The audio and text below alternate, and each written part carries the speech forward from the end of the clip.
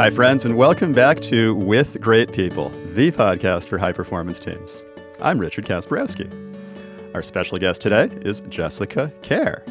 Jessica is a semathicist, and she'll tell us what that means, I hope. She's a popular keynote speaker and software developer and a mother of 2 teenagers and their cats.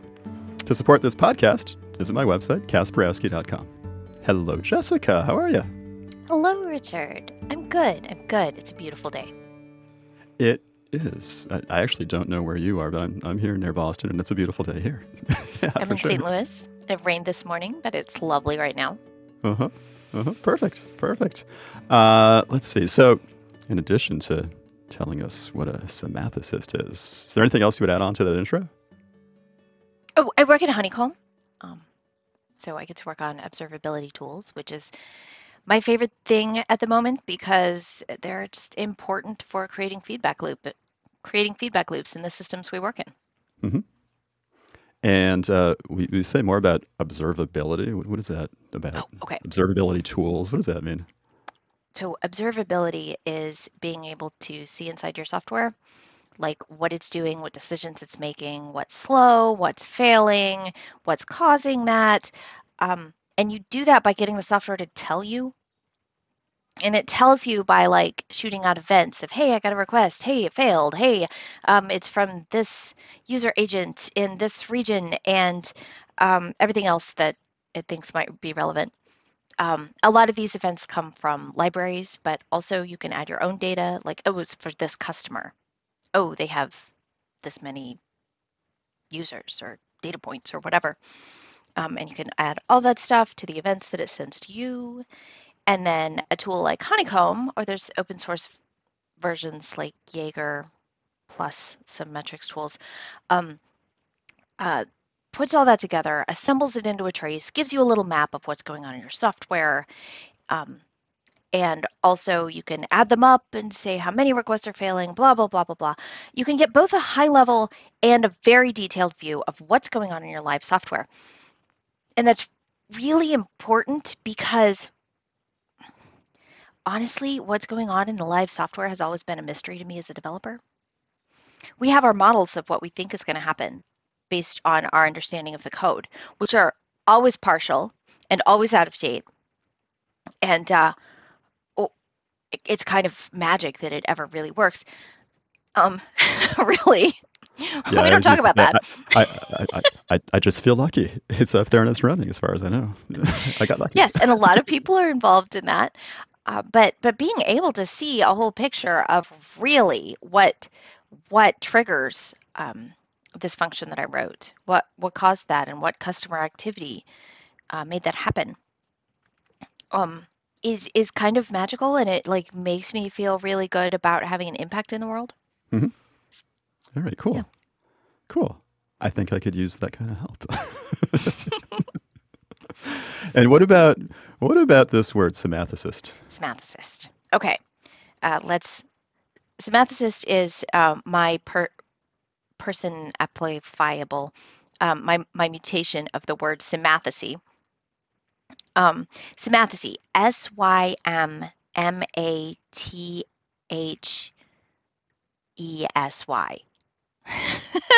From the Latin sim, together, and mathesy, learning.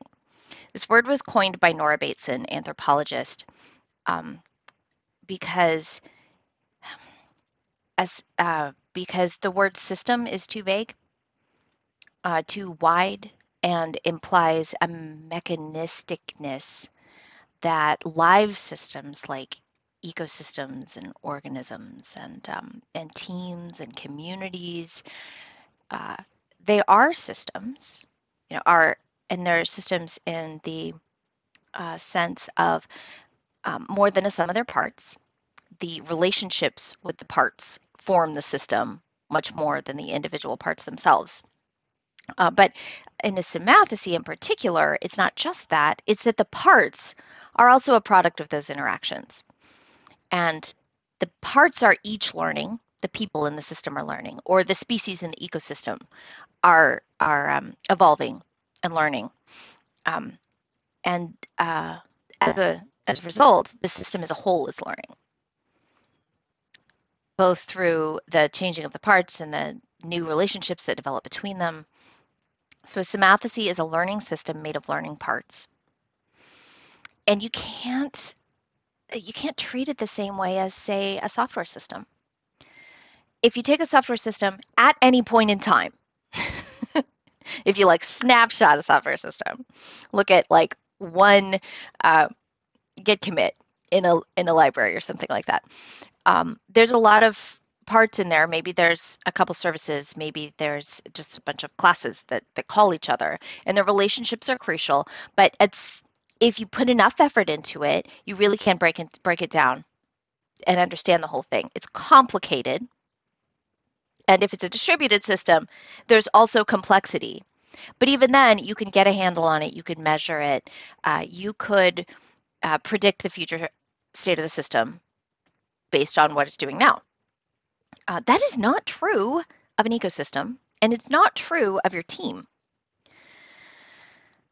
So while software itself might be a system at any given point in time, over time, as our software changes, because we change it, as the software it calls out to changes, as all our interfaces change, and as the people who use the software are changing and expectations are growing, and new security vulnerabilities are discovered that technically always existed, but they didn't really exist. They weren't vulnerabilities until someone figured out how to use them for that. That's a semathesy. It doesn't hold still, and you cannot predict the future. You can plan a little bit and respond a lot. Okay. I'm kind of getting it, and I'm sure I'm going to learn more. And but you asked about semathesist. So that's the word semathesy, which is what it comes from. It's about a learning system made of learning parts. And in particular, I think that our software teams are sematheses. Any team is a semathesy. We're all learning individually and collectively. But software in particular, because I can include the running software as a learning part. It learns because we change it. We learn from it because if there's exceptions, especially if you have observability, then you learn a lot from it. It can teach you what's happening because you do not understand all of the code involved or the underlying databases and libraries and interactions and everything. So we can learn from it. And that makes the running software a participant in the semathesy. So then I use the word semathesist to describe participating in a learning system made of learning parts, and doing so consciously in a way that cares about the future of the system, to deliberately increase the flows of learning in our semathesy. There, that was a lot. Okay. I'm getting it more and more. You and I are a semathesy right now. Maybe a kind of like little baby one. So I mean, 2 is definitely like a degenerate size, and also an hour is a degenerate length. However, at that time scale, we are semathesizing. Okay, cool. And maybe all of our future viewers and listeners, and at a much wider time scale and a much wider scale, the entire software industry community is a semathesy, and we are participating in that. And everyone who's listening is participating. And writing software that will impact people for years to come. Ooh, yeah. Both from a use and development perspective. And I love doing that as much as, maybe as much as I think you love doing that.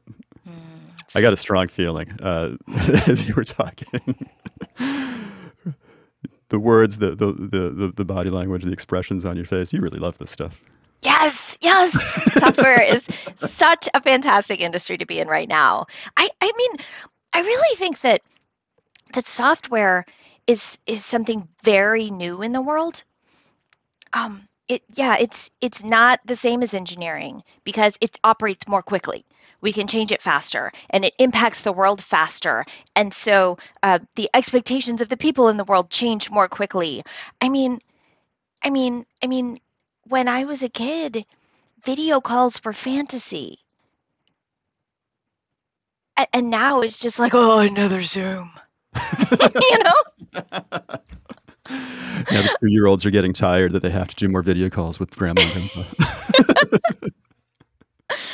Yeah, yeah. I remember the first time my kids were toddlers and we were in a restaurant trying to have dinner and they were like wanting to dump even more of the Parmesan cheese out all over the table. And I pulled out my phone and found Tom and Jerry on YouTube and handed it to them. And restaurants were so good after that. And the kids thought Tom and Jerry was synonymous with YouTube. They eventually learned it had a broader name, but but that's just the interesting part to me about that is how not ridiculous that seems now. How the pace of change of software, it just changes our expectations about how quickly the world should get better.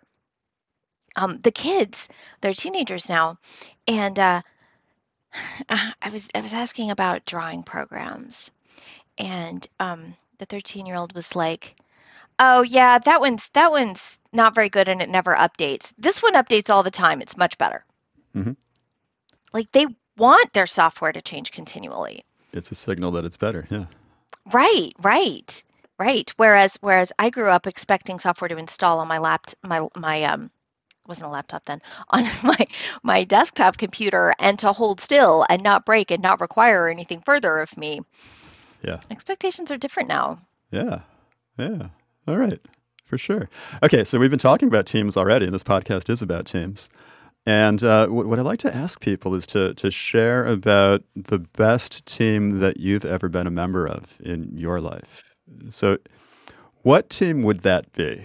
What would your best team, work team, non-work team, any group of two or more people with shared goals? What's your best one of those? I mean, there were two teams that I grew a ton on as a developer. Um, One that was really productive, and one that just had a really strong enemy in management. How a common enemy can really pull you together. And we learned a lot. That was where I learned a lot about Agile, um, and XP and um, pairing and that kind of teamwork. It was so good. But the one that was productive was where we actually got to interact with our customers directly. It was a small team and we had complete control over our deployments and everything like that. And there wasn't any architect of doom standing between us and the business people who used our software, making sure we didn't get uppity and make a commit to the main branch.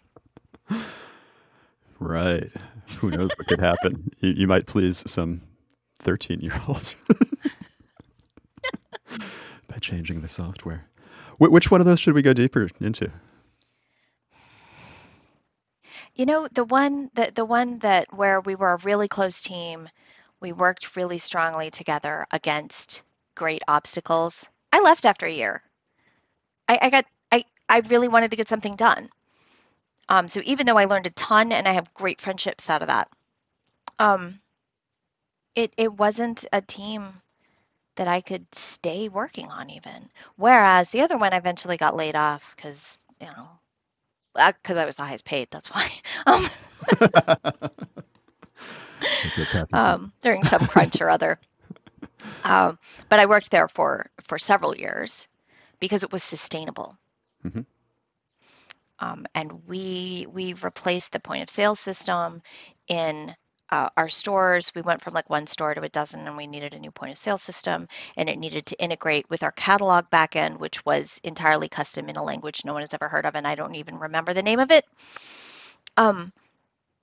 So we needed a custom point of sale system, and like 3.5 of us wrote that point of sale system in a year. And implemented it, and we like went to the stores and helped them with their initial inventory for rollout. It was great. So it was a smaller team, Um, and it was incredibly productive. Which have you noticed that too? That like smaller teams can typically do more faster than larger teams? Yeah, I totally feel that. Like the cost of coordinating ourselves, Mm, the overhead of that seems like it gets in the way of mhm. just getting it done. Yeah, yeah, it really does. Um, and But of course, we can do it more, you feels know. like okay, it feels like cheap, as in few developer salaries, or fast. Choose two or zero. You can't have one. Right. All right. I want to dive deeper into either of these teams. I mean, they both sound like there's a lot to dig into. Pick one or pick both, and take yourself back there and tell me what it feels like. And if you could summarize the feeling of that team, the sensation of being with that team, if you could summarize that in one word, what would your one word be? Lunch. This Lunch. applies to both of them. Okay. What about We lunch? had lunch together because we liked to. Yeah. Um, on the smaller team, we played hearts. There were 5 or 6 of us in our near vicinity that would get together every day and play hearts at lunch. And hearts is a different game when you have a group you play with regularly. All kinds of politics develop and so many inside jokes. But the other one too, the building we worked at had really nice little cafeteria and also an outside area, and we would go fetch food and bring it back and sit together and eat. And if we were outside, I'm pretty sure our managers were out of earshot, bitch about the architects and the other golfers who were in charge of us and just did not understand. You're introducing me to new disparagements, the other golfers. This company had a huge golf culture, and all the developers are like, "You want us to what?" There was like an annual golf outing that was a big deal. We had to have our own little IT golf outing beforehand to be like, "Teach us how to golf because we don't know what we're doing." This is hilarious. My my aunt and uncle host an annual bigger family get together, and the day before, the golfers go out golfing together, and I never get invited. And this year I was thinking, well, gosh, they never even invite me to go golfing. I don't want to go this year. But actually, I don't want to go golfing. I just want to be able to say no, thank you. Thanks for Oh, thinking of me. yeah, yeah. The company golf outing wasn't any fun, but the IT one where none of us knew what we were doing, that was a blast. That We would went be to this golf fun. course in the city of St. Louis, um, like the oldest public golf course west of the Mississippi, I'm sure. But it's like the clubhouse sells hot dogs and lemonade. Okay, Perfect. yes, yes, this is my level of class for a golf course. And so it was super informal, and we're just drinking cheap beer and driving little cars. And you play scrambles, so whoever gets the best hit, everybody pretends it was theirs. So you only need one competent person on the team to actually like complete a hole in a reasonable amount of time. Um, yeah, yeah, that was a blast. Would totally do again. Golfing with actual golfers, heck no. Only if we do that best ball scramble. That's Yeah, yeah, yeah. They did a scramble with the other one, but it was still like it was a fancy golf course. There were like houses everywhere looking at it instead of trees. And yeah, it was when we were I don't know, when you were supposed to care about the golf, it wasn't any fun. But as a companionable outdoor activity where you get to drink and drive and it's not particularly dangerous, great. Recommend. And before we press the record button, we were talking about this a little bit too with music. Like learning violin can be fun if it's just for fun. And you're not like thinking about, oh, I have to learn this piece because I have to perform it next week. Yeah, my violin teacher always likes it when I show up because I am happy to be there. I am at these lessons because I chose it and I pay for it and I come out of my like own volition and excitement. Unlike the children who were like, "Oh, I have to do this again." Yeah. I was a little bit like that when I was a kid doing piano, But now you do it for fun. but now I do it for fun, and it's just fun. Yeah, yeah, totally. And you progressed a lot faster doing it Oh, for I sure fun. did. I mean, I had a strong foundation, and I just want to do it now. Yeah. And I don't. Okay, another thing when I was a kid, I decided piano wasn't cool enough, Oh. and that definitely hurt my learning. Now I realize piano is actually really, really cool. Being able to play any instrument is really cool. I still wanna be a guitarist, but I never will be a great guitarist. But I actually am a pianist, and I'm taking what I hear awesome guitarists do, and I'm doing it on piano, which is super fun. I have a really nice new arrangement of, "Welcome to the Jungle" for solo piano singer. Wow, fun. Yeah. It really is. It really is. And there's that connection between like wanting to be there, wanting to do it, and being able to learn. And we see that in our teams. Um, and sometimes you get the wanting to be there. I mean, the strongest force in wanting to be somewhere is who you're there with. And that's why in positive or negative circumstances, both of these teams were great learning places for me because I was happy to be there with those people. Yeah. Yeah, that's it, and you had lunch together, which is a sure sign that you were friends. I mean, at least while you were together at the Yeah, we office, were you were totally friends. friends. We're Maybe still you were friends. outside, maybe not. Yeah, okay. Friends, yeah. So what else about pick a team, or we're talking about 2 teams. Subjectively, how do you know these were great teams, or one of these was a great team? Subjectively or objectively, like, how do you know within you, or how would Oh, somebody because how outside the much team I observe it? changed. How much you changed? Yes, yes, because I am a different person after working on each of those teams. Okay. In what ways? Um, on the first one, on the good one, I actually learned a lot about software and good development practice. There was one developer I worked with who's just a genius, um, both of design and implementation. Um, and of course, also I got to learn more about like the whole caring for a software system through its whole life cycle and troubleshooting all the production errors and being responsible for everything. Uh, I mean, it was a pretty low pressure environment. Retail isn't up all night. Yeah, no, no. Okay, every year, one direction of daylight savings would screw us up, and we never did get it fixed before the next year rolled around. But that was like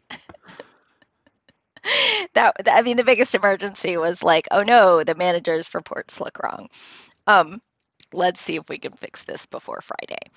Uh, so it wasn't high pressure, but it was responsible for the whole system, including what should it do, looking at user needs and finding creative ways to fit that into the software that made sense both with the design and with what it needed to integrate with.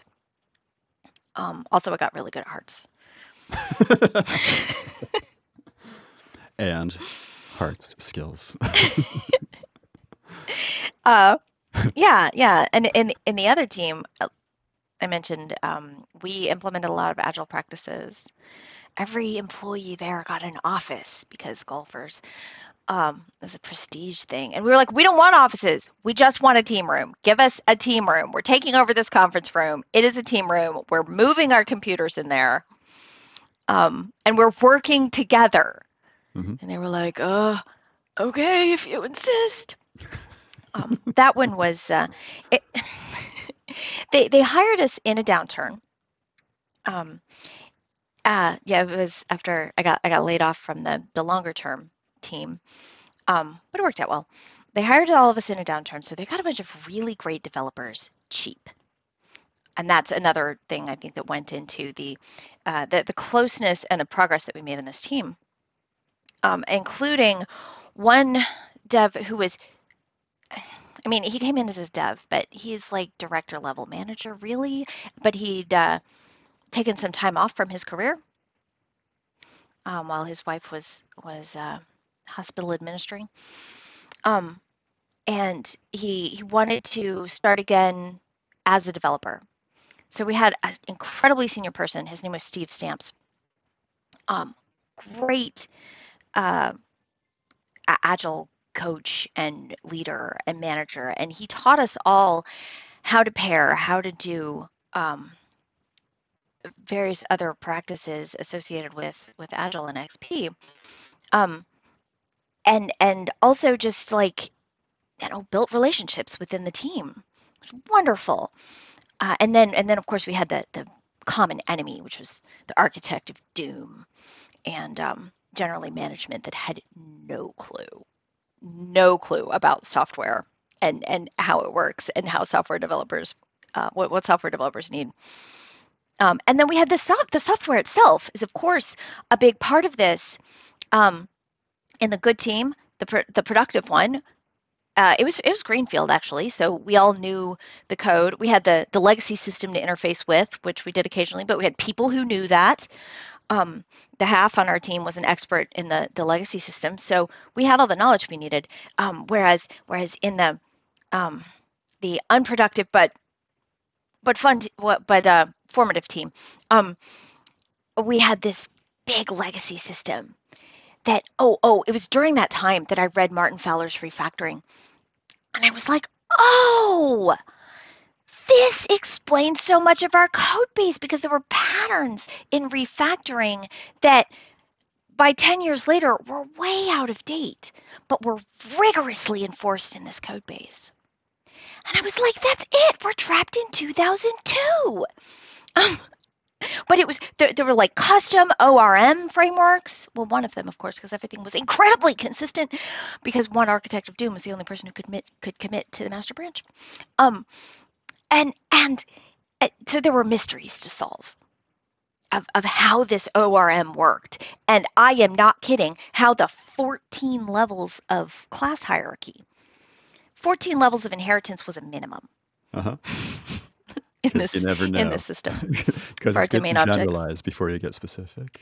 It was 2002. People were innovating with class inheritance, and that's how you built frameworks, was with inheritance back then. And of course, by the time I learned Java in the productive team, a few years past that, 2005 or whatever, we did not use inheritance hardly ever. We used composition. So I was like, my Java was much more up to date than Architect of Dooms, but it led to great mysteries to solve of how does this ever work, and when does it not. That system was really fun in a pathological sort of way. It had 16 gigs of RAM in production, and we had to restart it every night because it would run out of cache space. But that was fine because it was insurance. Nobody cared. It's totally fine to restart it every night. But it would run out of all that RAM with 70 users. There were 70 total users and like 10 developers. Uh-huh. This is not efficient. Anyway, it was. I am so happy to have had that experience and to have those friendships. I would not go back to those days, but I have very fond memories of lunches outside. Okay, so we've got lunch outside as one of your concrete behaviors for lunch inside, lunch outside. Lunch together as a concrete behavior on both teams. What are some other concrete behaviors that you engaged in together on either one of these teams that led to the successes that you had as teams? If anybody came in on Saturday, everybody came in on Saturday because we were in it as a team. On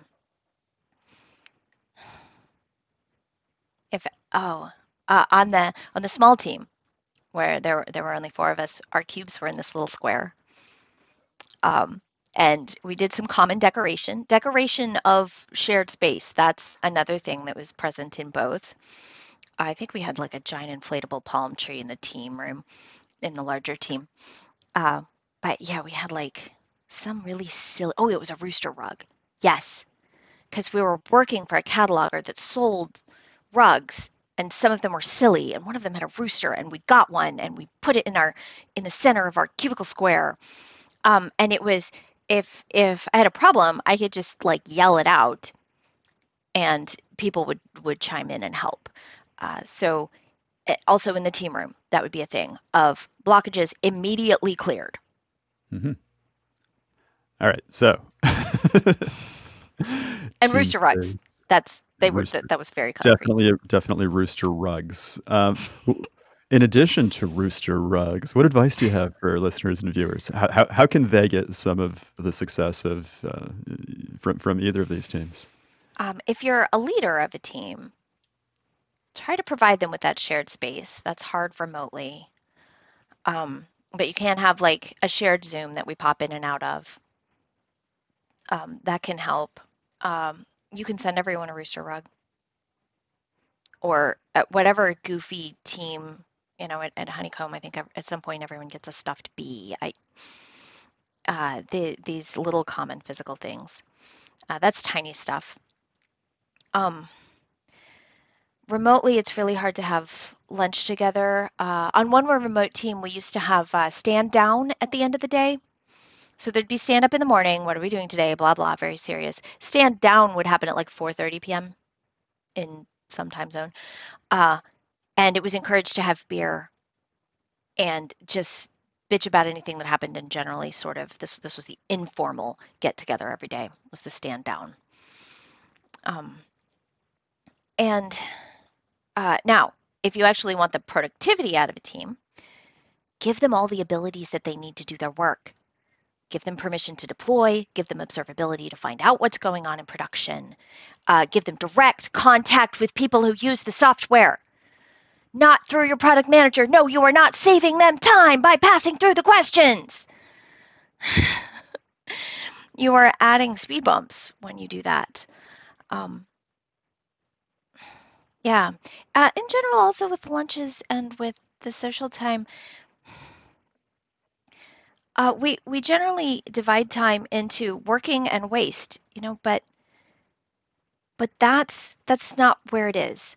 Efficiency is not about removing waste when waste is idle time. Idle time is fine. Idle time is slack. Idle time is clearing other people's blockages immediately. Idle time is being able to breathe and do a good job on your work. We should have idle time in our days. Most days. Some days you're the bottleneck and you don't have any, but if you don't normally have any, and then you're the bottleneck forever. It's a traffic jam. Waste is when work is stuck. Waste is blockages. Waste is, I can't deploy this ticket because there's a deploy freeze. Okay, look at the work moving through the system and see where it stops, where that inventory of code change or whatever it is sitting on the floor. Don't waste the time of the work moving through the system. The more you smooth that out, the more throughput, and the more throughput you get, which is indirect because you're actually reducing latency as well. And as you reduce latency of change, as you can get from, oh, hey, the store manager had a problem with this, to that's fixed in production, or now you have that field on that report. When that's a day, everyone's happy. And when there's a problem with it, you hear about it immediately. You're still in that headspace. You can fix it immediately. You have a lot less rework when changes move quickly, when the lead time is low. And when you do have rework, it's easy. So it's another of those things. This is the whole DevOps loop of changes getting out faster means fewer failures, and also shorter failures, and frequency of deploy goes up, and that lowers the lead time for changes, and it's all a virtuous cycle. You get all of these or none. This is not a trade-off. All right. And you get them from giving people All the all the abilities abilities that they they need need, to reach the and goals you've set for them. yeah, and some individual person Slack time, because it's not about individual Yeah. person Slack time. We need that to keep the work flowing through. Yeah, yeah, keep the flow of work busy and let the people be idle, because with that idle time, they will make the system better. Yeah, yeah. And in case anybody is confused, we're not saying like keep people idle. Make sure Uh, nobody does anything. right. Make sure You nobody don't does keep any work them today. idle, but when they're idle, that's fine. That's not the issue. Don't fill the time with more work than then sits in queue, accruing merge conflicts and bugs. Mm-hmm. All right. Excellent advice. Now, do you have anything else you want to add? Anything you've been thinking about? I used to often run into you at conferences, and I saw you the other both of day us were sharing at things. Agile and Beyond. It was my first work travel in 2.5 years, my first conference with actual humans in 2.5 years, and it was awesome seeing you. I came back energized and creative, and wow, it's what I miss from Yeah, before 2.5 years ago. because in those conferences we find a wider, slower scale semathesy.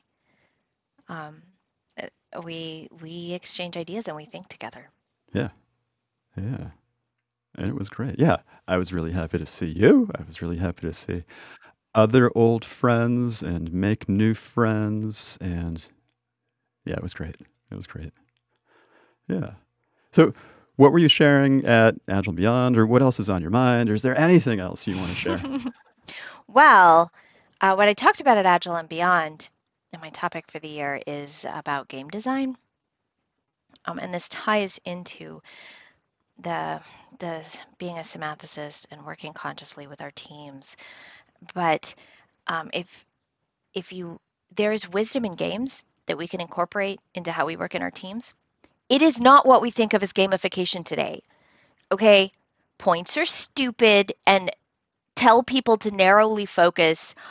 And I mean, literally, you give people a metric for gamification, you are asking them to game it. Okay, it's a game now. And it's not real work, and it strips the real meaning of work, of having impact on the world and developing relationships with each other, because now you've set us in competition.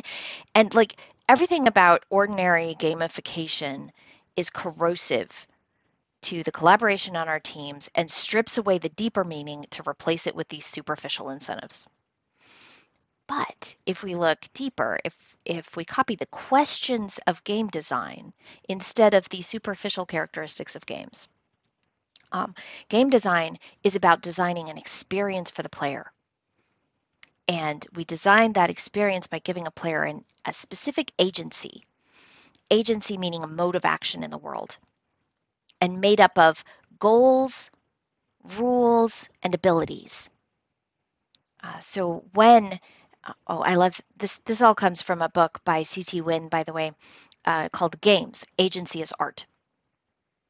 That's the thing to look up. Um, and when in Super Mario Brothers, you were given the abilities to run and jump, and you are also presented with a world full of chasms to jump across and monsters to jump upon, and a goal of a flag that you can just exactly reach the top with your running and jumping. It's beautiful, and this confluence of goals and abilities gets us into flow, and it creates a great experience. So as game players, we choose to adopt the victory condition. Getting that flag in Super Mario Brothers isn't like feeding my family or anything, but but I adopt it in order to have the experience of playing. Um, and we use the abilities given to us, and we follow the rules of the game. Well, in computer games, you don't have a lot of choice. But even in board games and sports and card games and other forms of play, we follow the rules because it enhances the experience. We do that voluntarily, and also we do this in our teams. We set goals for our teams of, okay, we're going to try to implement this feature. or we're going to try to reach 99% availability at under 1 second response time. And we set these goals. We have some abilities. We have the ability to change code. Do we have the ability to see into our system? Do we have the ability to upgrade our libraries?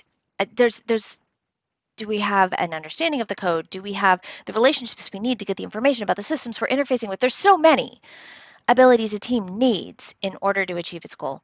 And there's also rules we follow. We don't log into production and change the code there. We go through source control. We do code review. We pair, we write tests. We follow a lot of rules because we've learned that it's a better experience overall if we do that.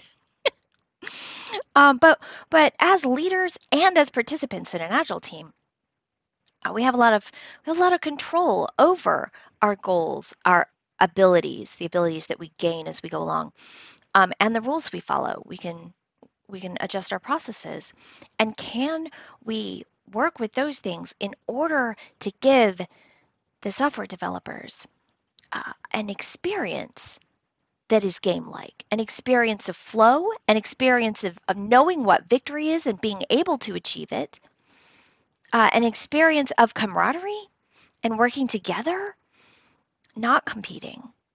I think that's where game design has a lot to teach us about how to work in teams. All right.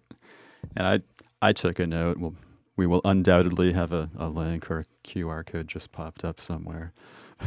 People can find this book. I like QR codes. I always joke these days that your web browser came with a built-in camera.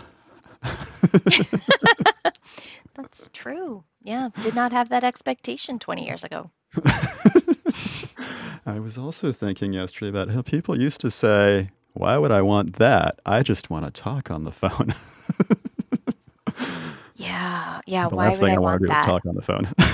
Yeah, that's a lot of things. Observability, like distributed tracing, is one of those things that, why would I want that? I have logs. Yet you just don't know, because your logs are like black and white film photographs that you have to take to the pharmacy and wait a week to get them back.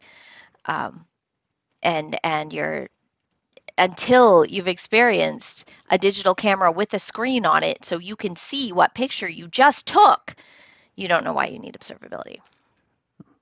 Observability? Why would I need that?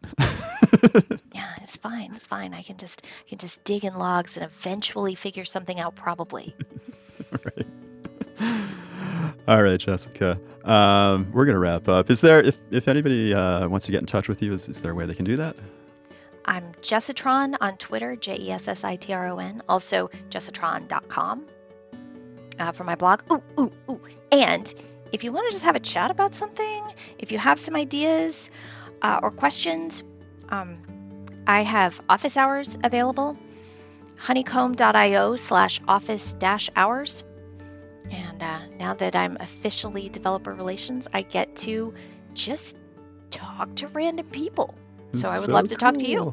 All right. I love or office wide hours. values of you. What a great idea. I love office hours. It's great. Go join Jessica for office hours. Hey, Jessica Kerr, thank you so much for joining us today. It has been a lot of fun. Thank you. Thank you, Richard. And dear listeners and viewers, to support this podcast, visit my website, kasparowski.com.